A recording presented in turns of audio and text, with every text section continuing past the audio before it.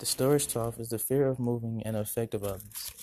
It starts off as a boy who gets into trouble a lot, and his parents are financially struggling, and the mother wants them to move so that the boys have a chance to reinvent themselves and look forward to step toward the future. The father is afraid that the boys might not take the move well, and because it's all they ever know, and why make them move so far?